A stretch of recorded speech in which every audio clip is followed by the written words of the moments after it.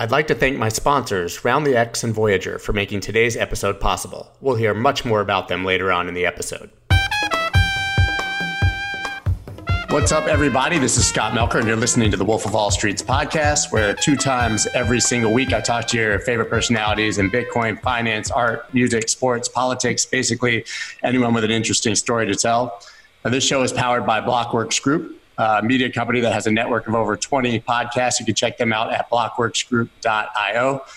Now, if you like the podcast, you follow me on Twitter, then you got to definitely check me out at my website. That's the hub for everything that I do, including my free newsletter you can sign up for. That's at thewolfofallstreets.io. Now, on to what's more important. That's today's guest, who is a well-known British rapper, author, podcaster, fitness expert. Clearly, you can't put this dude in a box. He's got a list of hit singles and hot takes. Zuby's rise to fame has led to him appearing as a guest on some of the media's largest shows, notably like Joe Rogan. His unique social media personality and style of music have attracted both a strong fan base, but also a relentless mob ready to attack anything he has to say. So Zuby, man, thank you so much for being here today. Happy to be here, Scott. It's a pleasure, man. So as I touched on, I love following you on Twitter because you're one of the few people who actually says what they feel and is unapologetic about it. And I find that to be a rare thing, especially in 2020. So first, I got to say that I really appreciate that. And I want to get to the core of why you are that way and how you basically have the balls to be as such. So I know like you grew up in Saudi Arabia, you ended up in England. Could you give a bit of your backstory, like kind of how you became who you are? Yeah, sure thing. So I was born in the UK, in England, to be more specific. When I was a baby, my family moved to Saudi Arabia. So my family background is originally from Nigeria. Both of my parents are originally Nigerian. So I lived in Saudi Arabia for 19 years. I went to school there from preschool all the way up until 5th grade.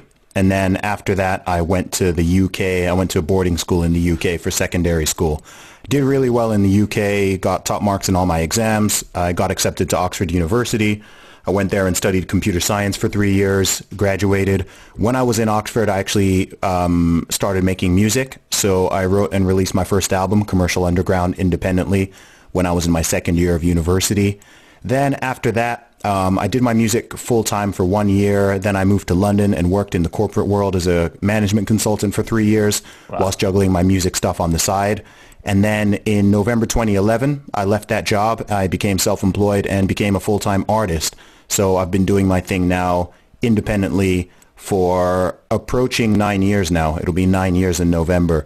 So it all started out with me just being a rapper. And then over time, it's sort of grown and expanded to all of those things that you mentioned at the beginning. So now I'm still a rapper. I still make music. I put out an album last year and a single a couple months ago. But I'm also now known as a podcaster. I've got my own podcast, Real Talk with Zuby. Wrote my first fitness book last year, Strong Advice. And I also do, coaching and a whole bunch of other stuff as well. Well, Saudi Arabia is not exactly notorious for free thinking and for allowing people to, express themselves, especially obviously women. So how did you come out of, 19 years in Saudi Arabia with sort of this attitude towards life and, the thought that everybody should obviously be able to support or speak their truth? Well, it's kind of funny because there's stuff that you can say in Saudi Arabia very freely that you can't say in the UK. And then there's stuff you can say in the UK that you probably wouldn't want to express openly in Saudi Arabia. So, it's kind of a funny one to me because I don't even live in a country where you've truly got, people say you've got freedom of speech in the UK, but you don't really. And I'm not sure that, I think the US is the only country where you sort of have that like 100% legally. Actually, most countries around the world, pretty much every country except the US doesn't have that. The UK doesn't have it. Canada doesn't have it. No country in Europe has it, etc.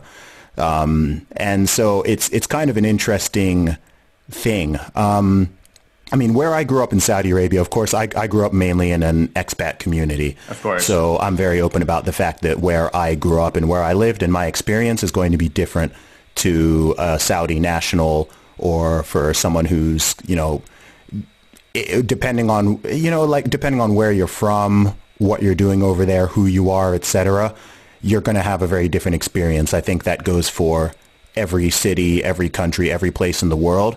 And I think for somewhere like Saudi, that's probably even more the case. So I can't speak on behalf of like everybody else who's lived there. I can only speak from my own experience and say, look, I understand that my experience is going to be different to another person's. And some people, you know, of all demographics will have positive views. Some people have negative views, etc. But I don't think that is super unique to somewhere like Saudi Arabia in the way that people say it is. You know, I know people who think that America is like the worst country in the world and it's this horrible, oppressive hellhole.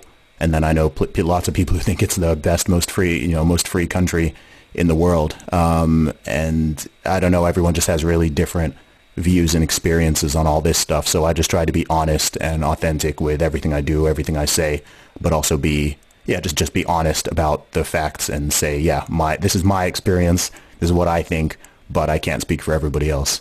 I just had Peter McCormick on the podcast, released last week, and he said the exact same thing because he obviously has that libel suit from Craig Wright. You know, the Craig Wright isn't Satoshi thing. He was like, man, I would kill to live in the United States right now. He's like, because the libel laws and all of this stuff in the UK is sort of backwards. And, you know, he was like, his experience wouldn't have been the same if he had lived here where we have a true First Amendment and free speech. But when you live in America, maybe you don't realize that, we do have it the best in that regard. I think that a lot of people, that's missed on people, but you really can say and do whatever you want here, which is a rare thing, I think, in the world. So I want to touch on something you said. It's interesting. You went to Oxford and you became a rapper. I went to the University of Pennsylvania and I became a DJ and a producer, and everybody thought I was nuts, right? They were like, you can go to Wall Street, make money, whatever. And instead I DJ'd at crappy bars in Philadelphia for like $300 cash a night and tried to scrape it by. You know what I mean? I hear you.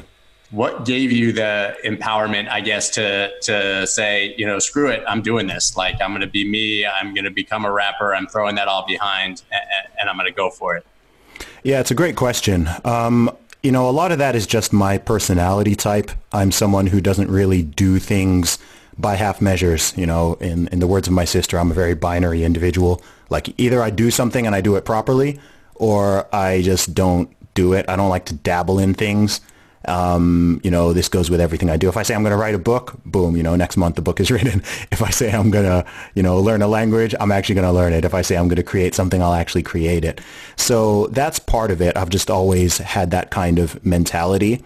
Another part is that I'm not someone who is, you know, I don't care to fit in for the sake of fitting in. Like, I don't go out of my way to be sort of contrarian on everything or to go against the grain. There's a lot of stuff that's considered normal, which I think is great and should be.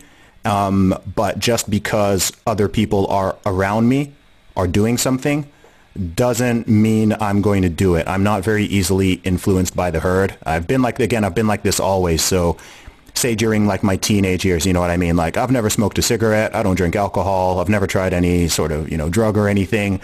And I've never even felt pressured to. You know, I remember times in my teenage years or university years where lots of people around me were, you know, doing certain things or whatever. And I'm just like, nah, you know, that doesn't interest me. It's not me. And even when it comes to a lot of the thoughts and opinions and views and things or whatever I put out there, it's just very much my own independent thought. Some things will go with the majority opinion. Some things, sometimes I think the majority opinion is totally wrong, and I'll say it. I could be in a room of 100 people, and I could have a different opinion to the other 99, and I won't be afraid to say it in the way that most people would. So I think a lot of that is just personality. And then beyond that, I also know what my goal in life is, and I know I'm trying to have like a very, very disproportionate impact on the world and on society compared to what most people's ambitions are. And I knew that there's no way I'm going to do that working for somebody else or working at a desk in a sort of any type of standard job. So that's why I knew I had to make that leap early. Well, could you elaborate on that goal? Because sure. It's one of those things. It's like there's very few people I think who aim that high. I think I'm one of them as well. Like, I don't know if it's an ego thing or what it is. Like, I can't really touch on it. I want to be remembered. You know, that was a big part of putting out music and doing those things. And I want to impact people's lives. I want them to, you know, I really think that I can do that. I think most people stay in their jobs and don't worry about that at all. So like, what is that bigger goal for you? What is that ambition?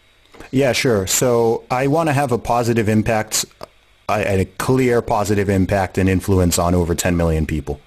It used to be 1 million, and I think I've possibly done that already now. Yeah, I think so I've upped it to 10. You know, in a couple of years, it might be 100 million. But you know, when I meet, when my life is over, I want 10 million people or more to genuinely miss me and genuinely feel that I had some positive impact or influence on them through my words, through my actions, through my art, through things I create, etc.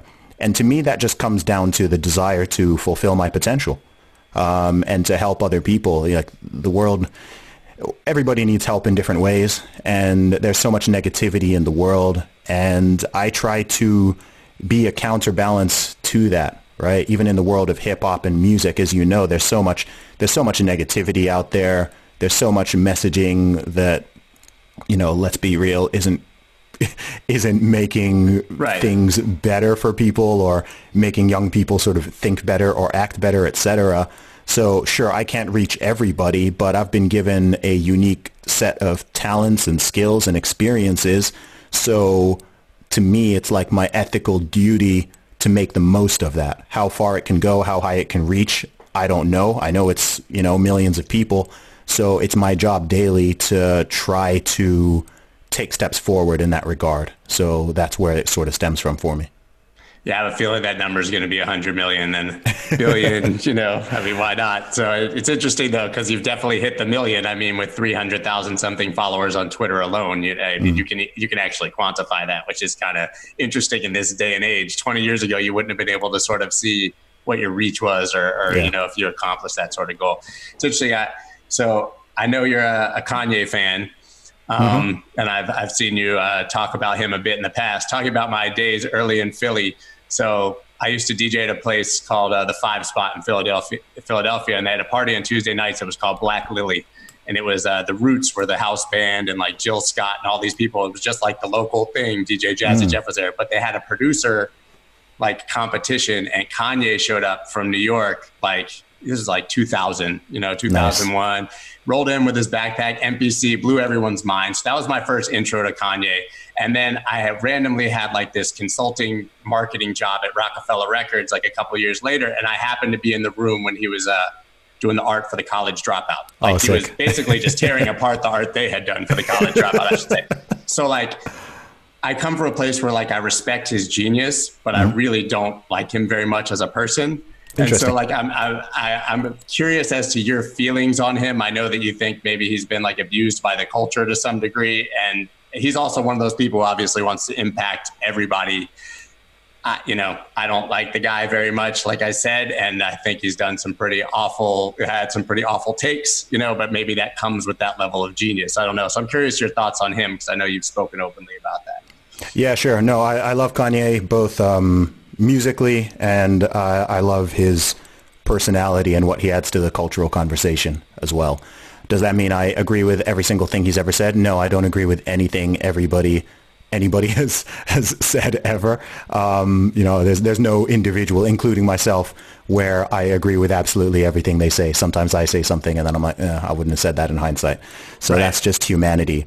But I think his voice is, I think it's not even just now, like I've always thought his voice is so necessary. And there are just so many doors he's opened, which I don't even think he gets credit for, right? I think that there are so many rappers nowadays who, Kanye was the blueprint. Kanye opened that door for so many people, both musically, but also culturally. And he's always been someone who, hasn't always gone with the herd. I mean, when Kanye blew up, that was sort of right in the sort of aftermath of the whole sort of 50 Cent G-Unit era, where it was very much, like gangster rap, right? It was, it was Dipset and G-Unit, and, everything was sort of thugged out and whatever. And then Kanye came along with songs like, All Falls Down and Jesus Walks. Yeah, of course. Never Let You Down. It's like, he got a lot of criticism off that, right? I remember when You remember when he came out against homophobia in hip hop and he was like, you know what, guys, like maybe we shouldn't be, throwing around the F word. Maybe we shouldn't be saying all this about people, et cetera. And he caught a ton of flack because that's very countercultural, right?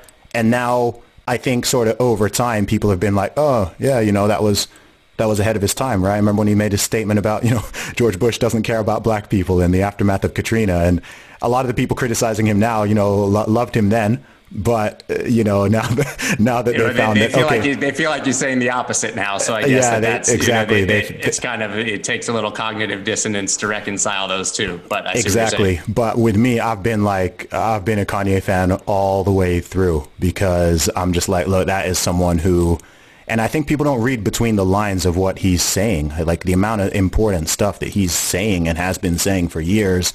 And people take the dumbest version of it. And sure, he doesn't always articulate himself perfectly well, but if you understand the point that he's making and you look at the wider perspective of it, it resonates massively with me. And a lot of it is stuff I've been saying for decades, literally. Like since I was a teenager, some of the stuff he's saying, I've been like trying to hammer home to people, and I've never had the platform to do it. I've got a much bigger platform now than I did, but nowhere near Kanye's size. So a lot of the stuff he says, it's like, geez, thank you. Like somebody is saying this stuff out loud, and yeah, people are gonna try to say, people. I don't know, man. I think he's exposed a lot of stuff, man. He's really exposed a lot of stuff, and I love to see it personally. So, I mean, you've said that, when you've defended him, you said that the culture itself is sick. I mean, yes. So what do you mean by that? Oh gosh, where do I begin? I mean, it depends on which culture we're talking about here. Like, look, there are a lot of issues in many aspects of hip hop and rap culture, and there are issues in many aspects of, let me just say Black American culture. Okay. And he's clearly a representative of both parts of it. Some people don't like me talking about America because, I'm obviously not an American myself. So if I say something that they don't agree with, they try to dismiss it by saying, oh, well, you're not an American. But the truth is sometimes it's better to analyze things objectively when you are not too close to them, right? And sure. Look, if you look, I love hip hop to death, man. I love hip hop culture. Like I'm a rapper, but it is undeniable that there are some aspects of the culture and the messaging and some people's behaviors and stuff that gets encouraged, which is trash, which is garbage, right? And it's not helpful and it's not conducive to helping people do better and flourish in society. It's not helpful for creating a positive image of, Black people in society, particularly Black males, right? Hip hop is the only genre where you can literally, I mean, look, if there was I've said this before, if there was a white rapper or an Asian rapper or a Jewish rapper, etc., who was like constantly making songs about killing people of their own race or of their own ethnicity or selling them all drugs or like doing this or doing that and disrespecting the woman, people would be like, this person is insane. Like, why is it? What's up? And it's funny that Eminem is the only person people can throw out there. But the thing is, Eminem talks about killing people in general, and he talks about it in a in his in a comedic sort of entertainment way, right? He's not absolutely. It's not real life experience. Yeah, it's not. But people have become totally numb to, Black rappers talking about killing other Black people, right? Black people are numb to it. White people are numb to it. Radio DJs are numb to it. Club DJs are numb to it. Like some of the songs that blow up, I'm like, man, if a white artist made this song, this could be a KKK anthem. Yeah, oh, for sure. Right? Yeah. And it's like everyone's singing along to it, dancing. People don't even care. Like no one even questions it. And then you see certain things that do happen in these societies, in these communities. I'm not saying I'm not in the music is the cause of it camp, right? I'm not saying that, just like video games aren't the cause for violence or certain behavior, etc. So I'm not in that camp, but to act like it doesn't have any sort of impact on, let's be real. One cool thing about hip hop is very good at trend setting and setting the bar for what is cool, right? If something is sort of cool in hip hop, it could be a dance, it can be a word, it can be a way of dressing, etc. We all know that hip hop permeates far beyond America. Like hip hop has an impact in the UK. It has an impact all across Europe, in Asia, Japan, Africa, etc. Right? If something is considered cool in hip hop, then a lot of young people do look up to that and they aspire to it. So, and this goes beyond music, but just in sort of certain cultures, in certain places in general, a lot of what is propagated and what is considered cool is very, very self-destructive. And so I've been talking about this forever, right? And I'm happy that someone like Kanye West is unapologetic in bringing that out there. And it's hilarious. I mean, it's crazy. You will get criticized more for speaking out about the negative elements in the culture than you will get for propagating them.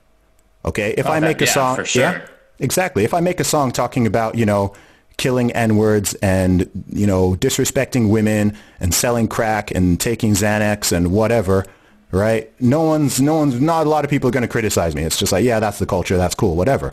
But if I come out on a radio interview or something, or I make a song and I criticize that behavior, people are going to be the ones calling me the sellout, right? Calling me the coon, calling me the house Negro, etc., right? And it's like, what kind of culture is that? You know, what kind of culture is that? I guess the question then begs, like, why is it that way? You know, it's a great question. Because, I mean, obviously, I think it started, you know, talk about NWA, Ice-T, you know, like really going back to the beginning of gangster rap. I mean, those were literally people that were using music to, you know, tell everybody what it was actually like in their lives. It was them displaying their life experience. And I think it was an important message, regardless of how it was delivered. But I think that in the modern era, you have a lot of people that aren't actually living it, who are emulating it, and just because, like, it's to sell a record, right? I'm just going to talk about it. I mean, you even see a guy like Drake sometimes talking about that stuff. You're like, you know where Drake's from. You know what I mean? Yeah, exactly. So why is it still that way in that culture, do you think? Why is the, you know, the negativity and the violence and all that, why do you think that that is still what's perpetuated and popular? It's a fantastic question. And I think a lot of it is supply and demand, you know? A lot of times I get asked a lot, you know, Zuby, why do you think, you know, should the blame be on the rappers? Why do rappers make this kind of music, etc.? And I like to flip that question and think, man, like, why are people so drawn to it? Yeah, exactly. Right? It's like, what's popular. Why are people so interested in, and this goes far beyond hip hop, you know, entertainment in general, you know, music, video games, movies, TV shows. Why are we drawn to violence? Why are we drawn to gangster movies? Why are we drawn to, you know, gratuitous sex or violent video games, etc.? I think that's a real interesting sort of human psychological question, because if there's demand for it, we all know if there's demand for something, people are going to supply it. So if I'm a young aspiring rapper and I've kind of, say I've got the option, or, you know, say I'm not someone who's super principled, and I've got the option of, okay, I can make X type of music and have a bigger fan base and get more radio play and get played in the clubs, etc. Or I can make Y kind of music and yeah, sure, maybe I can build a career, but it's going to be harder. I'm going to get less support. I'll probably, you know, people are going to say like I'm soft or I'm corny or whatever. But, you know, you can't blame someone for picking X, right? Especially if they are coming from a background and a surrounding where that is sort of considered cool or considered trendy or whatever. So it's a very difficult problem to diagnose. And the reason I think it's important, like I said, is because it goes beyond music. You know, it goes way beyond music. If it was just like this is purely in the entertainment realm and this has no impact in real life or what, I mean, how many rappers, like what's the most common cause of death of a rapper? Murder? Right? Is there any other genre of music where like the way people are typically dying is being murdered? No, it's not. The culture is real. It's real. Yeah, so yeah, so that's the thing. It's real. And it's like, you know, what is going on here? Like, what's up with this, the propagation of it and the levels of hypocrisy? Because of course, you know, if a rapper dies a tragic death, you know, they got shot, something like that, you know, even other rappers are going to suddenly be like, oh, you know, what happened? We need to do something about this. Like, we need to fix this. What? Then they go back in the booth and the next song is talking about killing N-words again, you know? And it's like this weird sickness that just needs to be mended. And I say this as someone who's kind of got like 1 foot in this world as a rapper, but also kind of 1 foot out of it as someone who didn't grow up in some of these areas and some of these regions. But as you've already alluded to, there are plenty of rappers who didn't. There are plenty of people who also didn't grow up in that environment, but they still make that kind of music, and they still send out those messages, etc., and it's still considered cool. And so it's a weird one. Yeah, it's a weird one, and it's also strange because people use the term real a lot, and people use the term real really to mean sort of like street in many cases. Yeah. Even if it's not real. So you can have someone who's not from the street at all, or, and, has never sold drugs, isn't part of a gang or whatever, but they rap about that and people are like, yeah, that's real. That's cool. And I'm like, no, that's not real. What does real mean? Right? I'm real because I don't rap about that stuff. Right. And I'm very open about my background. I'm open. I'm like, I went to Oxford. I did this. I did that. I grew up in Saudi Arabia. I'm not a gangbanger. I'm not trying to move my mom out the hood. I've never sold crack in my life. I've never smoked crack, and I'm not interested in it. So I'm being real by just portraying myself as myself. And again, coming back to like someone like Kanye, I feel like he sort of did that from the beginning. He never tried to portray himself. That's true. As, I am, I'm from the hood. And he was around, guys like Jay-Z, Beanie Siegel, etc. But he never tried to portray himself as that. And he still doesn't. Even now, regardless of what people think about his music, he's like, look, I'm moving more towards the church and gospel, and, I'm a Christian and whatever. And he's was making music about that now. And I'm like, awesome. A lot of people wouldn't have the balls to do it, know? So whether or not someone agrees with everything, I'm just like, that's dope that you have someone who is that prominent, that successful, that prominent, that respected, who is just totally willing to, what, everyone else is going this way. There's nothing like, less cool in the sort of street sense than just going and making like a whole gospel album called Jesus is King with, rapping about Jesus on every song and, not cursing and putting out these messages and whatever. And I'm just like, man, I'm glad that somebody is willing to do it, RoundTheX.com is one of my favorite companies in the entire crypto space. What they do is take all your small purchases and round them up to the nearest dollar and invest that spare change into any of over 30 crypto assets of your choice. They integrate with your favorite exchanges so that you can view various exchange balances all in one dashboard and round up into different assets all at the same time. And they do all this without ever holding any of your Bitcoin. This is by far the best way to dollar cost average into Bitcoin. Go to roundthex.com and use the promo code WOLF for $4 in free Bitcoin after making your first roundup or purchase. That's ROUNDLYX.com and code WOLF for $4 in free Bitcoin. Are you sick of paying ridiculous fees to trade crypto? It's time you try Voyager. It's hands down my favorite place to buy and trade crypto, and it's 100% commission free. Voyager gives you easy access to more than 30 top crypto assets, and you can instantly transfer cash from your bank account so you never miss a trading opportunity. Even better, you can now automatically earn interest on your crypto holdings. Currently, they're offering 5% interest on Bitcoin and 6% on USDC. Yes, you heard that correctly, 6%. And there are no limits or lockups, which means your funds always stay liquid. Find out why so many people are making the switch to Voyager. Visit investvoyager.com or search for Voyager on the iTunes or Google Play Store and get $25 in free Bitcoin when you use the promo code SCOTT25. That's investvoyager.com, promo code SCOTT25 for $25 in free Bitcoin and start trading today. Yeah, I guess somebody has to take the shot for everyone and actually have the balls to go that route. So I never thought about it that way, and I like I said, I respect his genius for sure, and I respect that he's willing to do whatever. Kind of like I said, I just don't like him that much, But there's a lot of people that I respect that are not my favorite, so that makes sense. Sure. So all that said, who are your top 5 favorite rappers of all time? Oh wow!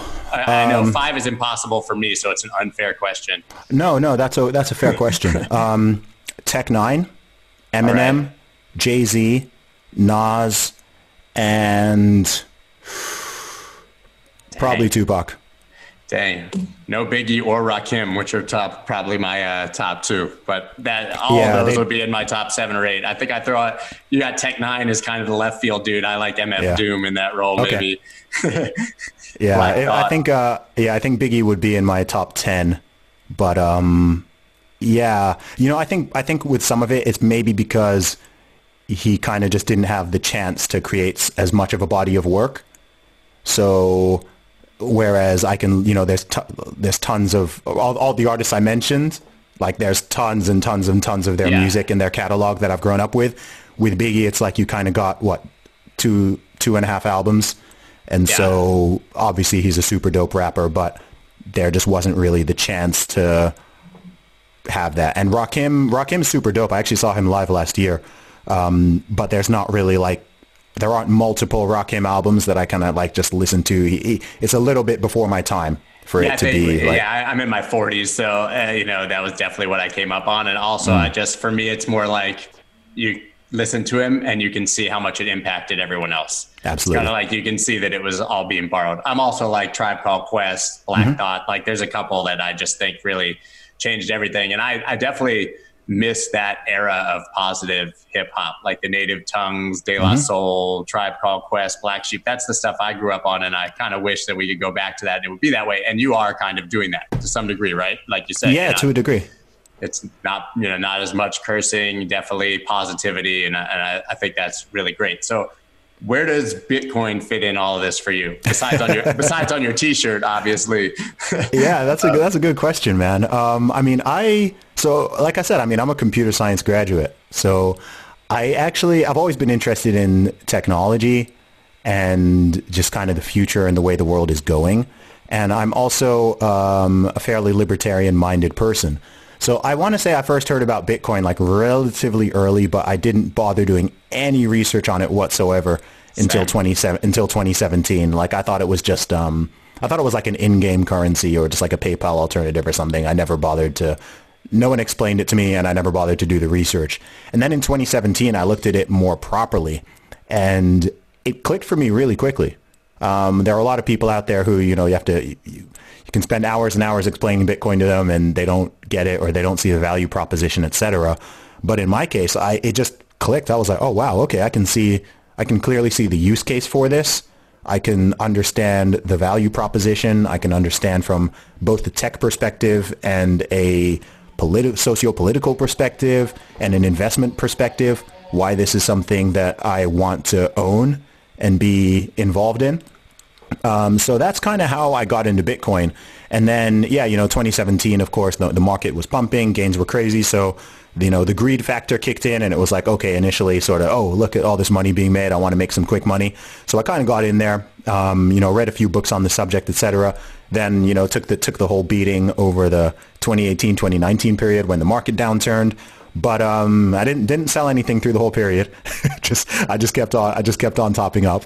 And then so that's why I'm into Bitcoin. I just think given my age, I've seen the technological adoption of a lot of very major technologies in my relatively short lifetime. So from the internet in general, and then broadband, to mobile phones in general, and then smartphones in general, and then social media and the different social media platforms. Like I remember different points in my lifetime. I remember when people thought there wasn't much point in having an email address because it was like, well, no one else has an email address. That was me. I showed up at college. They were like, what do you want your email address to be? It was 1995, and I literally didn't know what they were talking about. Yeah. I was like, what's an email address? Yeah, so I remember that. I remember when, my sister was the only person in my family who had a mobile phone.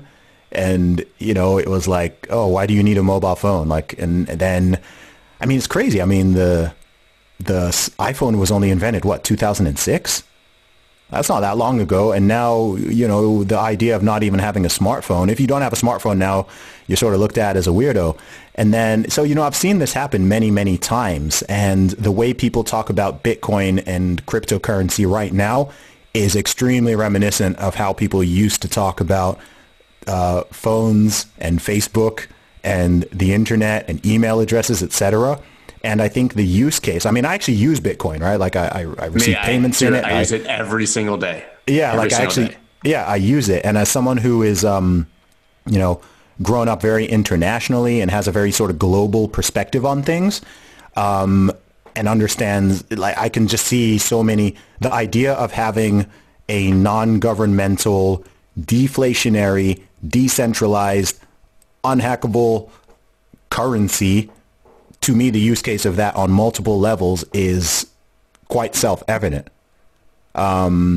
And a lot of the things that put people off Bitcoin, which are some of those things I mentioned, are the exact same things that I think attract a certain type of person to it, right? Because you'll have some people say, oh, but no government controls it. And I'm like, yes, perfect, right? Really?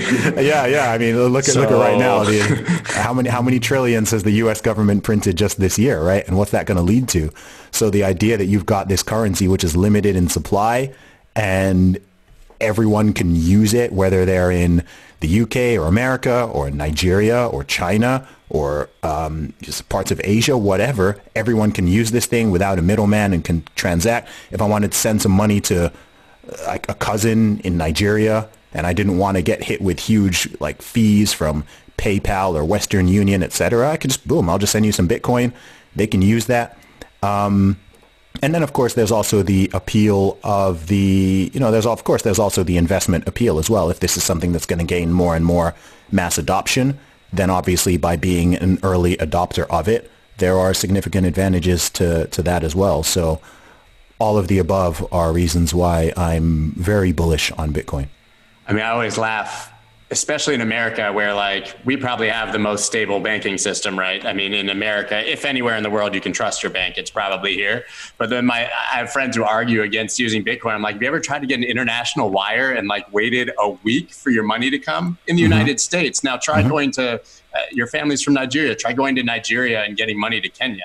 You know what I mean? Like it's basically impossible. So, to me, it's just like, it's such an obvious layup. But I think that now we're seeing with all this crazy money printing and all that stuff, I do think that we're seeing a bit of a more like awakening towards the real use case. I mean, what do you think with everything that's happening now in context? Do you think that this is Bitcoin's moment? Like it's time to prove and shine? Yeah, it's a good question. I mean, I think that like I've been in it for about approaching 3 years now, but I think that with many things, I think there will be multiple waves of awakening, right? Like I think 2017 was a big one, when it spiked up to 20K and that put it on the radar for a lot of people, right? And then, so I think most people now, probably most people in the UK and US have heard of Bitcoin now. Right. Prior to 2017, most people probably hadn't heard of it. I think now there's at least the awareness. Most people don't have it. Most people aren't invested. Most people couldn't describe what it is, but they've at least heard of it. Yeah. And I think, in the next sort of bull run and when it cracks, I say it cracks 20K again and you start getting all of the newspaper articles and you're seeing it in the mainstream, et cetera, that'll be like another wave and then the market will probably downturn again. And then, each time there will be a sort of bigger adoption wave. And as the technology continues to improve and get faster and get cheaper, et cetera, I don't know what the time scale is on this, but I think there will be a stage and there will be a critical mass hit, on that adoption curve. Tipping point. Where, there will be a tipping point where it goes from being this very sort of fringe asset and idea that's maybe adopted by 1 or 2% of the population to, I don't know, that tipping point could be at 10%, it could be at 20%, but there will be a point where it's like, oh wow, okay, very quickly this goes from being something that just a few, nerds and geeks and investors and whatever are interested in to something that's a lot more mainstream. And I think, it might also need to, I don't know, maybe, and there'll be some sort of killer use case along the way, or maybe some very large company, I don't know, Amazon, McDonald's, whatever, like they start accepting Bitcoin, or they sort of partner with some blockchain company or something, and that just leads to much bigger adoption and an understanding, something that the sort of layperson, someone's grandma can understand the use case of it just as well as a teenager can. Well, all our grandmas and cousins were buying it because of us in 2017, but it wasn't for those reasons. It was because they thought they were going to get insanely rich really fast. It went badly, which was very damaging. But I do agree with you. I think you touched on the phone and the internet and all these things are like, you don't think about how those work. You don't think about what they do. You just use them. And I think that's, whether it's Bitcoin or not, I think that's going to be the truth with blockchain. You know what I mean? I think that the technology itself is going to kind of be behind everything. You're just not even going to think about how it works. You're just going to kind of, know maybe that it's there and hear whispers. Are you bullish on any other projects besides Bitcoin, or are you really just a Bitcoin guy? I'm not a Bitcoin maximalist. I'm maximal-ish, but I think that there's probably, I definitely believe in Bitcoin itself, and I think that, Bitcoin is going to be Bitcoin. I think that there are plenty of other projects out there, Ethereum being the second obvious one, which still has a lot of room for growth and a potential use case. And then lots of other, to be honest, I think anything in the top 100 right now, at least on a relatively short term, is probably going to go up in terms of monetary value, because it looks like we're in a fairly bullish phase and might be for the next 12 to 18 months, hopefully. We will see. It could go. Yeah, it could go. And, we could have that sort of trillion plus market cap. But yeah, I think sort of 98% of projects I don't think are going to do anything particularly useful in the long term. I don't know how many cryptos are out there, 3,000 or something now. I don't think most of them are gonna There'll be a grand culling where we lose 99% of them, I'm sure. Yeah, but I don't think the that's internet boom in the late 90s. I think it'll be very similar. Yeah, but I don't think that's going to happen just yet. I think there's still quite a lot of playtime for people who are into their trading and just sort of getting their ridiculous multipliers and stuff. Yeah, I think that's going to continue for at least several more years.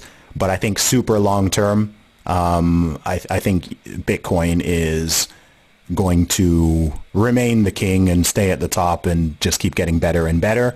But I think that there are other projects that in their own way, shape, or form are going to have some positive long-term impact as well.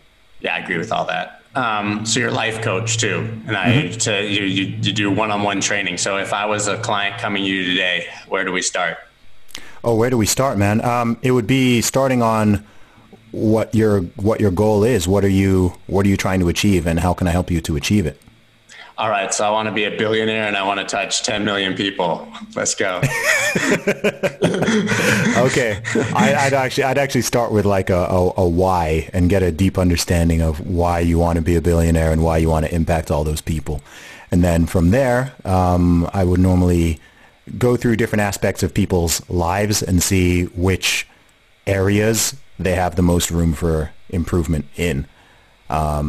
That's the way I generally operate. The way I do my coaching is very much based on what the individual needs. So rather than me sort of sitting there and trying to give a lecture or a lesson on what I think I should be telling them, it's more like, okay, let's sit down and see how can I best help you to reach what you're really trying to do. Interesting though, you want to touch 10 million people, but you're willing to take the time to talk to one. Yeah, absolutely. Right? So it seems like there's a bit of a bipolarity there, but how do you have the time to focus on individuals and how, care enough to actually impact, that one person's life? Well, that's a great question. I think there's two parts to that. I think number one is I care a lot about depth, not just width. So sure, 10 million is a very wide number. That's a big number of people to reach. And this is something I really learned through my music, especially as an independent artist. It was never for me just about maximizing the number of people who hear my music or see my stuff, but actually, I've got, 500,000 followers on my social media, but I don't treat that as one blob of 500,000. To me, that's 500,000 one-to-one relationships. And that's how I view it. And I think that's really how you have a significant impact on people. And I also think that, look, if I can help one person significantly individually, then they can go on and impact hundreds or thousands or millions of people. So it's also part of the program, right? A lot of people have everybody has their own potential. So by helping other people reach their own potential, it sort of ripples outwards. So, I've never even thought if it's I want to impact 10 million people 100% directly, or, right. indirectly it might be 100 million or a billion because of the network effect. And like you just said, if one of the people that you coach becomes someone who influences 10 million people, then by proxy, you have influenced their 10 million people on top of, it's interesting. So like, I've done CrossFit for years. I love Olympic lifting, and I see obviously that that's a big part of what you do. So because of COVID, I basically hadn't lifted a thing in like 4 or 5 months. I finally got my hands on a bar. I went to squat yesterday, and my legs locked up at like 95 pounds. I'm like 80% off my top. So This is what you do, right, man? Help me. How do I get back to any semblance of what I previously was? Because I'm in my 40s, and it's like, you know, you actually tweeted about it recently. You're like, in your 20s, somebody's told you, wait till you're 30, and your 30s, wait till you're 40. And I feel that same way too, because I'm just not stopping. You know what I mean? But like, my body is not the same as it was 20 years ago. Like, so, you know, how do you address like that fall off for someone in fitness when they take a huge break? Yeah, I mean, I think same thing happened with me. Like, leg strength in particular has taken a hit over the past couple months because I haven't been able to, I've been able to maintain my upper body with, like, you know, pull-up variations and push-up variations and whatever. I haven't lost too much strength. But yeah, lower body, I've been training it, but it's hard to replicate squats and deadlifts. So, you know, firstly, it'll come back. Like, muscle memory is a very, very real thing. And most strength losses, just like most strength gains in the short term, most strength losses in the short term are they're neurological rather than muscular. Right. So you probably haven't lost much muscle at all, but your body is just not used to firing off those muscles at maximum mobility capacity. Too. I mean, a huge part of it is like, I just can't get there. You know what I mean? It's not even about if I'm going to get the weight back up. It's if I'm going to even get down. So it comes back. It comes back a lot quicker the second or third time around.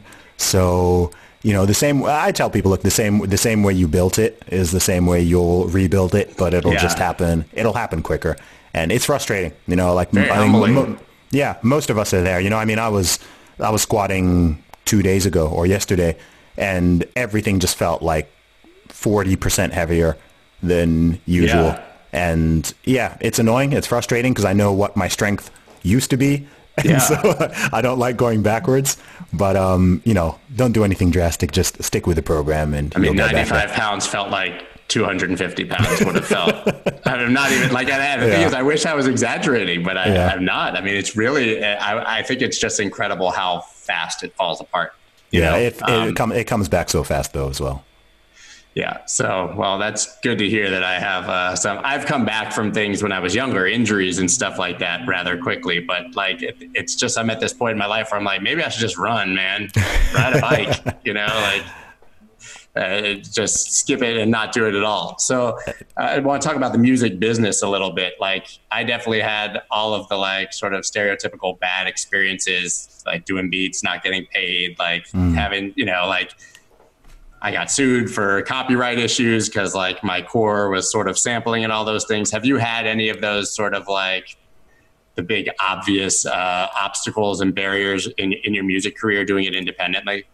That's a good question, man. I've actually managed to evade a lot of them because I've done it independently. Like, I don't really operate inside the music industry, and I never have. Like, I'm not really part of the music industry. It's never particularly embraced me, and I've never particularly embraced it. From the very beginning, when I put out my first CD, I was like, you know, I'm just going to do this thing myself, and I'm going to focus on the fans. You know, whether you're independent, major, signed, unsigned, whatever, the fans are the lifeblood of any artist, anyone, any creative. It all comes down to the fan base.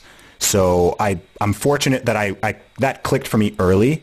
And I was inspired by a lot of rappers, you know, who had built up their stuff independently even before they got signed. Guys like Too Short, Ludacris, Slim Thug, Master P, Cash Money, like all these people who I'd seen. And it was like, Cash Money, okay. Man. Yeah, like they've built up their thing and they just own that. So I took that blueprint and I was like, okay, I want to do it that way. It's going to be slower. It's going to be harder, but I can maintain my creative control, financial control, business control. I don't need to answer to anybody. And I've kind of been doing that for so long now after 8 albums and EPs that it's kind of like, I still get people asking, like, oh, like, you know, would you want to sign to a label or whatever? And it's not even on my radar. Like, I don't even Not think anymore. about it. No, it hasn't been on my radar for over a decade. I'm just like, no, I just do my thing, and I have my audience. I have people who like me, and they're willing to buy stuff, whether I release a hat or a T-shirt or a CD or whatever. I've got an audience who's willing to buy it. I can reach them. I can make music videos. I can get my stuff on all the platforms. So important. Yeah, so important and and financially, people don't understand that. They don't. Yeah. But it's not just music. It's not just in music, man. It's true of any, like you said, to any content creator. I learned this really early too. I mean, record deals used to make sense for artists 20 years ago.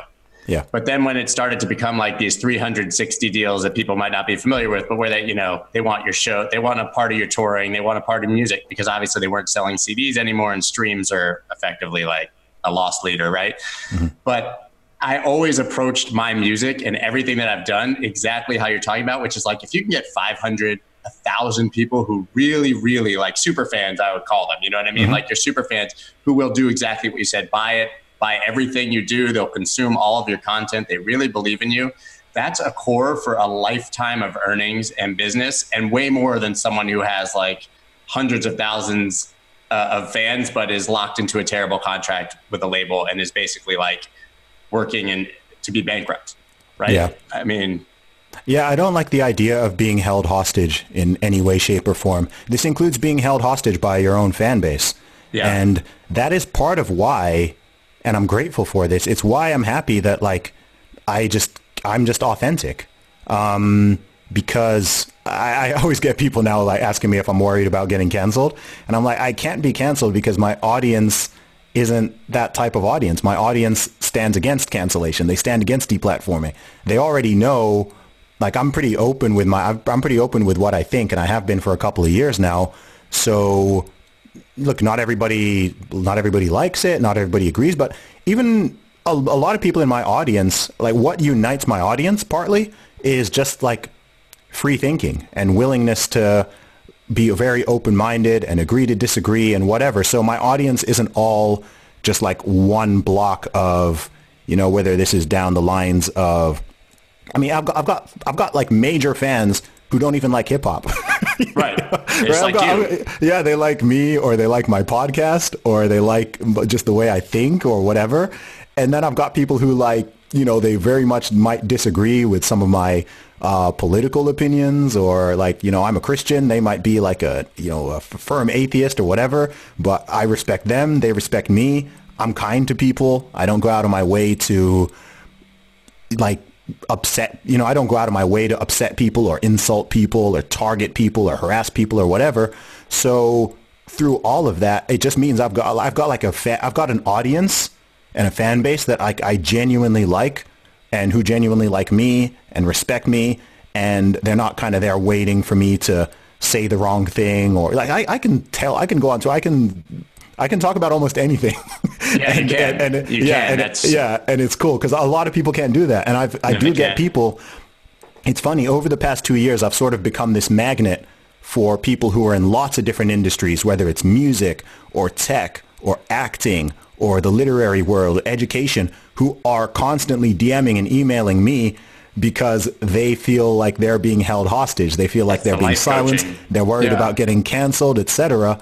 And so they're now contacting me saying like, actually, I see how you navigate this. How can I do this? Or how do you do that? Or how do you deal with this issue, etc. So I didn't. What's the answer? They might lose their job if you tell them to do what you do. You know what I mean? So yeah, it's a tricky one, and I encourage people, number one, to have courage. Right. I think a lot of the problems, I think so many problems stem from dishonesty and cowardice. And I don't think this is unique to right now. I think like all throughout human history, so many problems just stem from dishonesty and or cowardice. So people simply not being willing to tell the truth or be authentic. This goes for the media. This goes for politicians. This goes for individuals, right? So much stuff is just rooted in lies. And then also people not willing to stand up for what they know to be right or what they believe to be true, right? Because they want to be accepted. I mean, do you think it's Exactly. basically like truth is dead because people don't care about the truth? They just care about consensus, right? I mean, they just want everybody to agree. And Yeah, we live in the age of the narrative, and it's difficult. Human beings naturally want to be accepted, and that makes sense. So it's very difficult to go against the narrative. If 90% of people, or even 70% of people, think one thing, no matter what it is, and you don't think it's right, or you may in some cases even know it's not right, it's very difficult to go against that and to stand for what is correct. And you can see some really extreme examples of this, of course, throughout history. yeah, sure. But there are also ones, on a daily basis, which are a lot more mild. And oftentimes it doesn't even need to, you could even have a majority opinion, and even the majority opinion can be difficult to voice because you have a small percentage of people who are just very, very intolerant or aggressive towards anyone who doesn't think the way they do. And, we're seeing this happening all across society right now. And no one wants to be the person who kind of steps up and gets their head on the chopping block sort of thing. Right. But when you do that, the problem to constantly kowtowing to that, beyond the fact that it kind of like depletes your own soul, is that actually it just exacerbates the problem. Right. So with this whole cancel culture thing, the only reason cancel culture works is because of cowardice. If there were no cowardice, if people weren't cowards, cancel culture wouldn't work.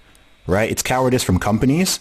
It's cowardice from just individuals. It's cowardice from, because people are like, oh, what if I get, like, I don't know, someone tells a joke on Twitter and they get fired. And it's like, look, that's cowardice on their employer's part.